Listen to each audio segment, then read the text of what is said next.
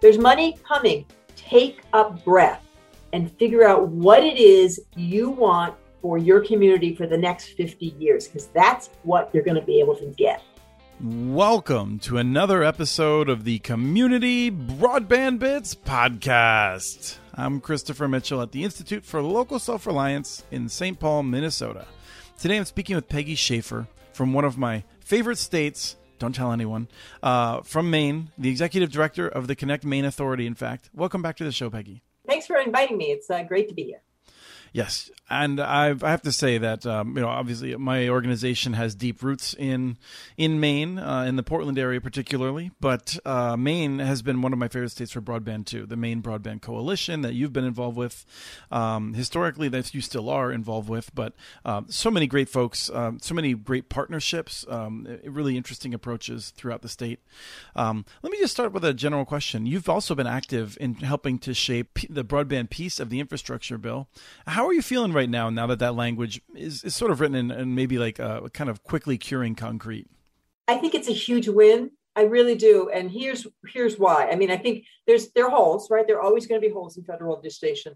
But to me, the huge win is the significant shift from moving away from federally run programs to state-run programs. Because, I'm a huge believer that the states are the people doing this work. This is an on-the-ground, street-by-street battle, and the states are the people doing this work.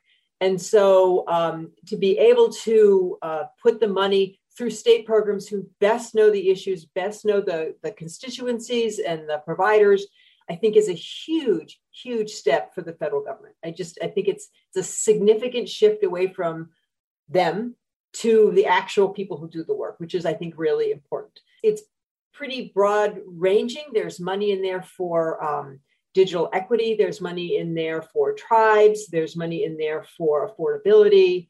There's money in there for middle mile.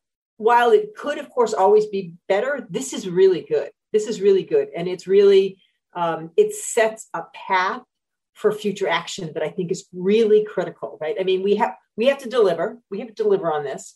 I know we can, but we have to deliver on this. But once we do that, it lays a path that says, this is how we should do things from here on in. I really like that. I agree with your assessment. I think I'm not as overly positive in all the ways. I mean, I have some concerns and disappointments, obviously. I mean, the Biden administration got our hopes up in ways that, if you asked me in February, is the Biden administration going to prioritize municipal and cooperative networks? I probably would have said, probably not. But then he said he was. But here's what I would say about that, right? So there are states who, for mostly political reasons, have those bans, right? They do. This does allow for states that don't have those bans to do those kinds of activities, right? Yes. So it puts in states that don't have those bans. So again, it puts us on an equal footing, puts municipalities and other projects on an equal footing, because it's going to allow expansion in states where there aren't the municipal bans. But the other thing it will do, I think, it will put pressure on those states that have those bans to remove them. Yeah. I mean, that's a long-term strategy, but right. No, I agree, and that's the thing is that this is my version. This is good for multiple reasons to give the money to the states. One is that I've said this in multiple times. If the states screw this up, there will be political accountability, I believe. If the FCC got all the money and they screwed it up, I don't think there would be very much accountability. So this sets us up for longer term. Now, I want to come back to the states in one way, but I'm going to go down a different path. I was trying to figure out which path to go down. So the first is, for states that do screw this up, let's say that they squander this money, they give it to AT&T or Lumen or Frontier or something, and just not very much gets done. This $42 billion for infrastructure more or less should be the final amounts that, if spent correctly, would solve nearly everyone's unconnected problem, the people who have no infrastructure near them in rural areas. So if North Carolina or Idaho screw this up, should they have future federal funds available to them, or should the federal government say, you know what, now you're paying for it, for anyone that's not connected past this? That's a good question. I think there needs to be some level of accountability on the states for a couple things, right? We need to make sure whoever we give the money to builds what they say they're going to build. So that's an accountability. I mean, the Fed's got a lot of accountability on that, but we're going to need that too. I'm not sure what the answer is to that. Because I know that in our state, we guess, and it is a guess, because the data on all this stuff is really bad. But so we guess our hole is $600 million. It's probably a little higher than that. If we're going to achieve, 100 over 100, it's probably a lot higher than that, because Right. the 600 million is really based on a back of the envelope guess of where cable is. And so if we're going to build 100 over 100, which is what our current state standard is, that number is going to be bigger than that. And so this potential 300 to 400 million come into our state. When you add in potential community funds and potential provider funds, should get us to, probably 700 million. That should solve most of our problems, right? But there will be a hole left. And so the question is, for those states who maybe don't do this right, maybe give it to a provider and they're not as accountable as they should be, or they don't build what they're supposed to be, how to separate out where they provided funding that didn't work and where they couldn't provide funding because for whatever reason, that still need additional funding to get there. So I think there needs to be some level of sort of corrective action. I will say that, I'm on the State Broadband Leaders Network, and there are more and more and more states now actively and aggressively engaged in this. It is a really supportive group of directors who have many, many conversations with each other outside of the NTIA structure about how to do this. We're constantly passing information back and forth. We're stealing information from their Facebook pages, from their, we cut and paste everybody's web pages are cut and paste all over the place, because there's lots of good information out there and we're sharing and trying to learn from each other. Every state is very different in terms of their political status of where they are. And that's true about where their office is too, right? Some are located in the governor's office, which has a little less stability. Some are located in economic development offices, with a little more. So, I think that there needs to be good accountability, but you need to be flexible enough to understand sort of the politics of what's going on in the state. That's not really an answer to your question, however. No, that's. I think that is a very good response in terms of we don't know yet. And frankly, materials costs keep going up. This money's not going to go as far as we thought it would. So there's going to be some challenges along the way. Maine is one of the higher cost states to build in. Obviously, anytime you have to go underground, it's incredibly difficult. Even setting poles in many places is much more expensive than in other places. Your folks that are out there are quite a ways out there with so much of the population being close to the coastline, but the ones who aren't often deep into forests. Do you have a sense of whether you're going to be able to start dealing with the underserved, or do you think almost all this money will be going to the unserved folks? A lot of that depends on the federal guidelines, right? How whoever ends up doing this, I think NTIA ends up interpreting the federal priorities, which are, the top one is 25.3, and the next one's 100 over 20. I think that we're going to get to some 100 over 20. I am hopeful that the money is flexible enough that we can begin looking at areas of the state that are, dense, in Maine, and that are low income. We have housing sections in Lewiston, for instance, and Portland and South Portland that don't have very good service, but we can't reach there because they technically have service. I am really hopeful that we can use some of this money to look at what other states are doing, like the New York City mesh thing and the Detroit mesh thing. If there's ways that we can do that, because for all of this money, it's really important that we step back. Our concern should be that people need to have access to broadband. They need to know how to use it. They need to have a device. They need to be able to afford it. And they need to have something running by their house they can connect to, right? And something running by their house, this pays for, and it pays for, to some extent, the affordability to a piece and how to use it to a small piece. But as we build these networks with this money, it's really important that we step back and look at the very basics of where those costs start. So do they start with middle mile? In Maine, we have essentially one connection to Boston, right? That's it.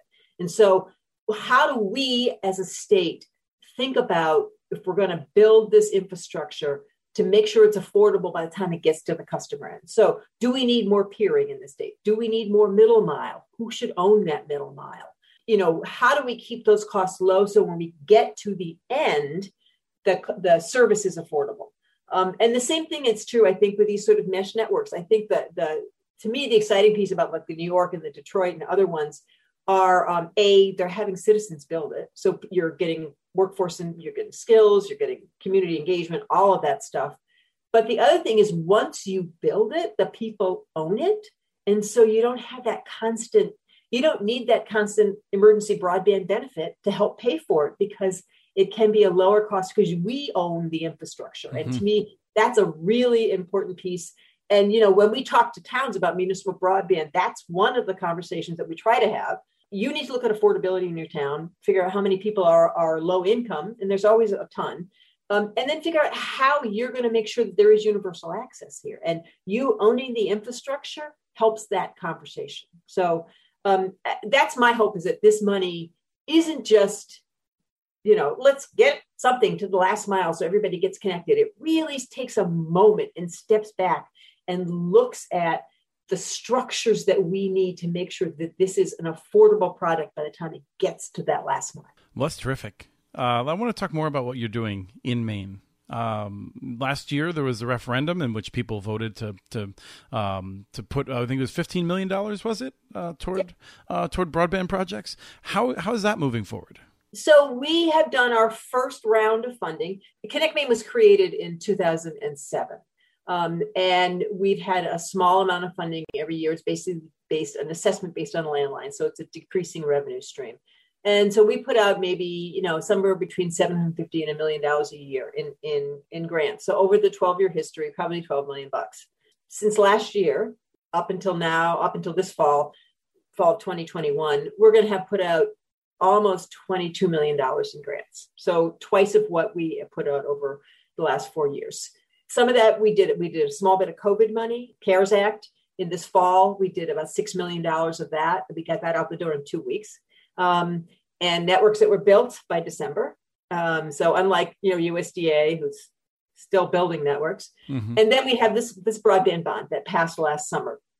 We we're doing 2 rounds of applications for that. The first round was this spring, and we awarded about $8.6 million to, I think, 7 providers to cover about 9,000 locations.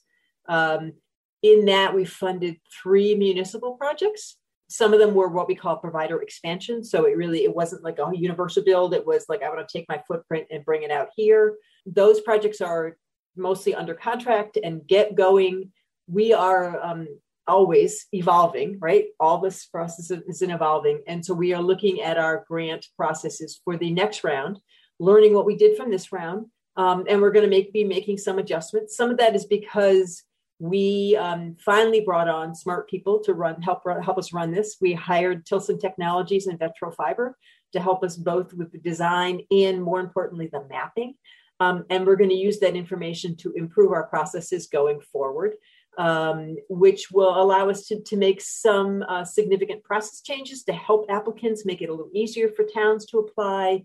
Let us look at the information a little differently so that we can look at really what the cost is per pass and what we're paying for versus just what is the project costs. And so that might help. That's going to help us make, I think, better decisions about how to spend this money to reach the most people.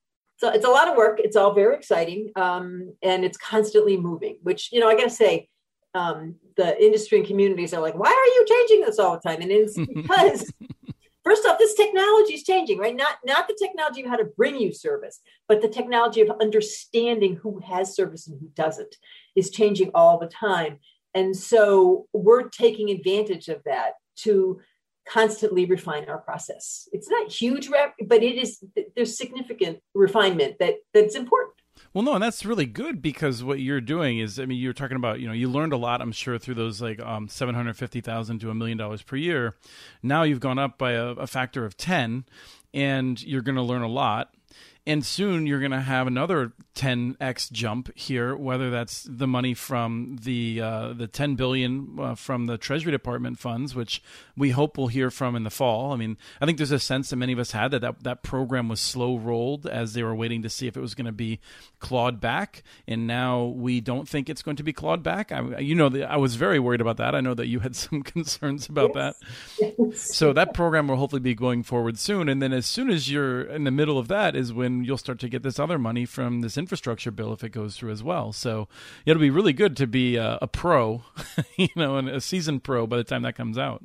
Right. I mean, so we're laying a path based on $15 million, which was huge last summer, right? Huge. Yes. This summer, we're looking at $300 to $400 million in the next couple of years, which is mind-blowingly huge. And that's, I mean, you hear this conversation on a national level, and we're trying to have it on the state level too, which is we need to shift our mindset from one of scarcity, which is, can we build for the cheapest to serve the most people, to one of abundance, which is, what is it people need to make this service work for them for 50 or 40 years? We don't want to go back and build this infrastructure again. How do we do it right now? And how do we know how to do it right now? And that's the piece I think that abundance allows us to do. And it is a significant mind shift. I have this conversation with all the time with people, and they're like, well, what about, and I'm like, stop thinking that way. Right. There's money coming. Don't be thinking about, there's money coming. There's money from the American Rescue Plan that your town has and your county has, which can help. There's money the state has from that. There's the Treasury money. There's money coming. Take a breath and figure out what it is you want for your community for the next 50 years, because that's what you're going to be able to get. I think that's very good advice. And one of the things I found interesting is that this money that's becoming available, presumably Maine will have you distribute it. And communities, if they want to put in their own projects, will have to put up 25% at least and as a match. And they can use the American Rescue Plan dollars that are available to them.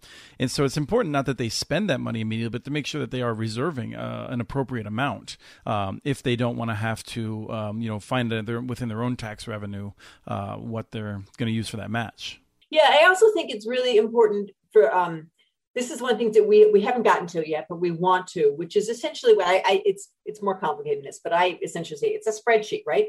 If you know what your cost is and you know what your take rate is and you know you can figure this out so you can look at what is the revenue stream that you're going to get from this service and what is the whole when you're done, right? So if you have a revenue stream that's going to pay for maybe 50% of the bill, then your whole is 50% of the bill. So then you're not figuring out how to find 100%.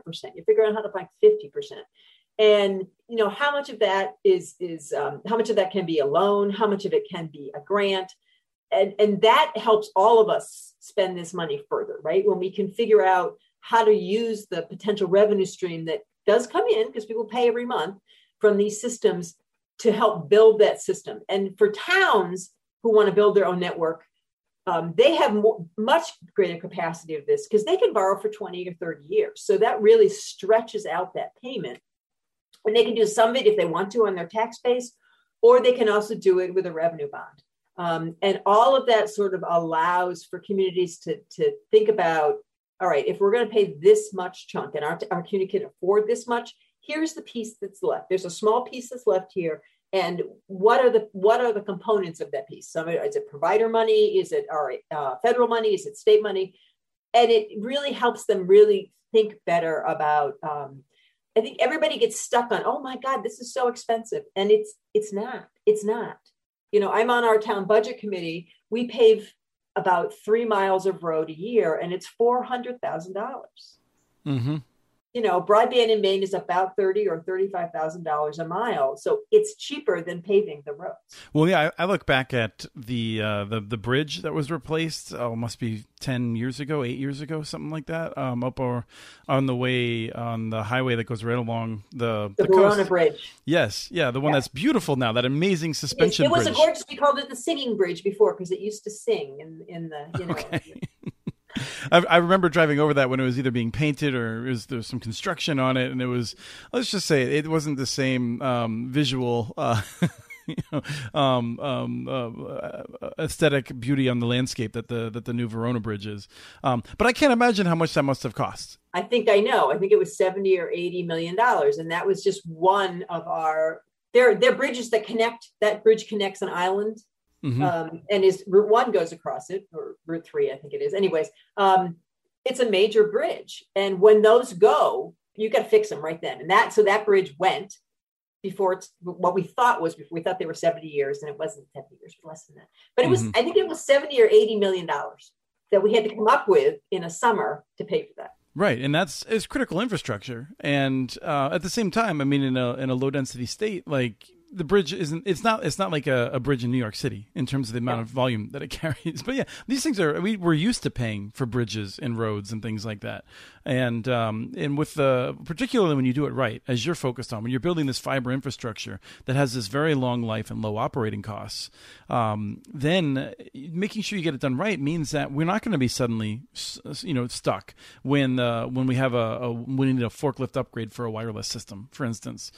There's definitely roles for wireless, and less so in New England, and often than in many other cases, in part for a variety of local reasons. But yeah, I think it's really important to, like you're saying, to get this right. I mean, right now, if you're like, we just got to get started immediately, we're going to start ordering our gear. Well, you're still going to have 18 months or 2 years while you're waiting to get it. So don't skimp on the planning. Let's make sure we're getting it done right. That's a message we tried to give when the American Rescue Plan came out. Everybody's like, oh my God, spend it right now. It's like, you don't. You have until 2024 to decide what you're going to do. And then you have until 2026 to build. You have plenty of time. Breathe, plan, stay focused. Don't panic. Yes. And Maine has so many local companies, and even it looks like Consolidated is now much more willing to partner in interesting ways. So there's a lot of good partners to tap into. Yeah, no, we are very fortunate in that we have a very good ISP community, and the shift that Consolidated has made in the last 6 to 9 months is significant. Right. So they had a project that they were going to do on Stonington, which is a bridged island. It's off of Bridged Island. It's a bridge island off of Bridge Island off of Bridge Island. Another one of those critical bridges, the Deer Isle Bridge. And they were going to do DSL there. And the town was happy because they have nothing, right? The town was happy and upgraded their DSL. They were happy. And Stonington CCI went back to Stonington in the spring and said, you know what? We're not going to do DSL anymore. We're going to bring fiber. And it's like, wow. Mm-hmm. And that's a significant shift. And because there are a huge footprint in the state, it's a significant opportunity for us. Yes, and then they have the interesting partnerships with public ownership in New Hampshire, and I don't want to say anything negative about them. It's wonderful that CCI is doing this. Many of the incumbent telephone companies are not. If I'm living in Maine, though, I'm still looking for one of those local, nimble companies to partner with that you have so many of as well. They're doing the project they did in New Hampshire. They're doing the exact same model on an island, Long Island, off the coast of Maine, off the coast of Portland this year. We funded part of that project. Okay. And they're going to do the exact same thing where the town does a revenue bond. Our grant helps with that revenue bond. CCI pays essentially for the drops.